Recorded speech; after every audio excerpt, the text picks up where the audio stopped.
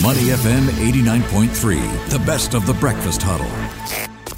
The Breakfast Brief on Money FM 89.3.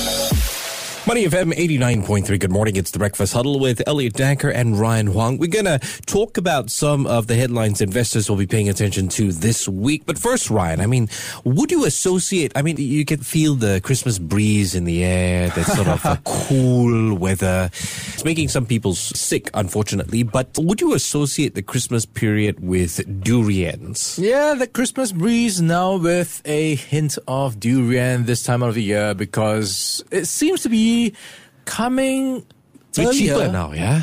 I think there is a glut of supply right now. Yeah. So it's going to last longer too. More visibly on the streets. Yeah. And like you pointed out, it's cheaper. So lots of my neighbors have been flocking to the stalls. Do you see yourself? It feels weird because I'm going to the supermarkets and I'm looking at all these roasted ham, etc., buy a bundle, get a good price. But I'm conflicted, right? There's also the other corner where there's durian. Do you have yourself a durian Christmas? That could be a theme this year. So maybe a durian in your stocking for your Christmas gift. Well, we digress, and really it's just for the fun of it, because it is quite a talked about headline. But there are quite a few things to look out for this week. It's a big, big week as far as economic data is concerned. The big one, of course, later this week when the Fed speaks out. But first things first, what are we looking out for ahead of that? Yeah, besides durian prices, we are also tracking a very busy week for central banks. In fact, there are 4 major central banks holding policy meetings before we close out the year. And of course, right at the top of the list is the FOMC, which we'll find out by Thursday morning what is exactly the rate hike plus the guidance. And then we have the Bank of England, the ECB, and the Swiss National Bank. But let's start with the FOMC, where we are looking out for a 50 basis point hike. So that is going to be after 4 consecutive meetings of 75 basis point hike. So if it does come through as what people were forecasting, then it will mean dialing back of those aggressive rate hikes in the past few meetings. And it could signal that things could start to go this way. A moderation of aggressiveness as it tries to engineer a not so hard landing. But going by the latest projections or latest indicators and data, for example, last Friday, we got a hotter than expected PPI numbers, and this is where it kind of feeds into the narrative that the Fed needs to do more in order to bring down the rate of inflation as well as the economy, which seems to be running hotter than expected. So that's one thing to look out for when it comes to FOMC, which is what I think we will be seeing in the markets play out. A lot of waiting and seeing until the meeting gives some clarity for investors. Otherwise, not a lot of direction and I guess catalysts to trade on. So that's for Thursday, which will also see other central banks in action, including the BOE, also expected to hike by 50 basis points. And we have the ECB also expected to hike by 50 basis points. So all in, you've got central banks expected to keep in step with the FOMC. Technically, durian prices affect CPI, right?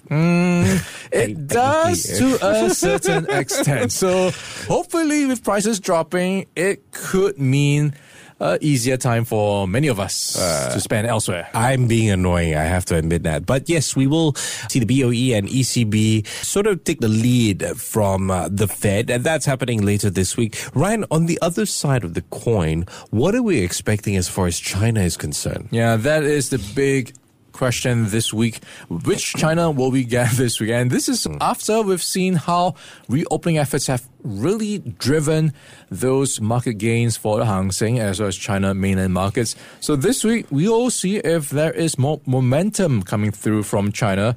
And this is so far seeing very promising signs that authorities there are focusing on adjusting the population to what might be coming in terms of a reopening scenario. So just slowly easing the valve when it comes to those restrictions that have been in place for a long time. So it means trickling down the messaging to local authorities, and then those local authorities messaging or giving the guidance to their more local township governors. So all that has to come into play before the entire economy is ready. So for example, the app they use, it comes with green, amber, as well as red signals.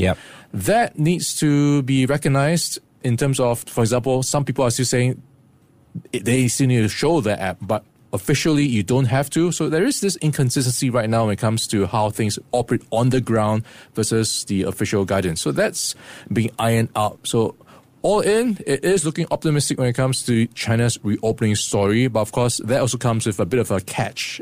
If it reopens too fast and by, I guess, a strong magnitude, you can expect demand for many things to pick up and that feed into inflation elsewhere. Quite tricky, the Chinese situation. We are getting a few different pieces of news, right? The President Xi Jinping government saying that they're officially committed to stopping virus transmission.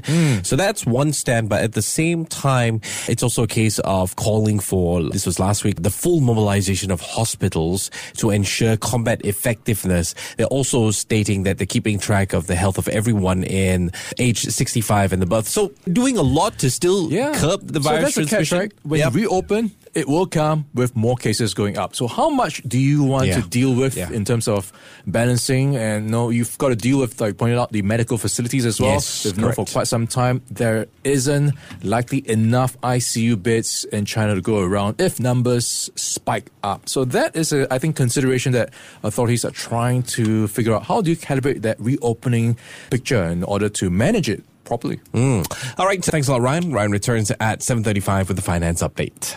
To listen to more great interviews, download our podcasts at moneyfm893.sg or download our audio app. That's AWEDIO. Available on Google Play or the App Store.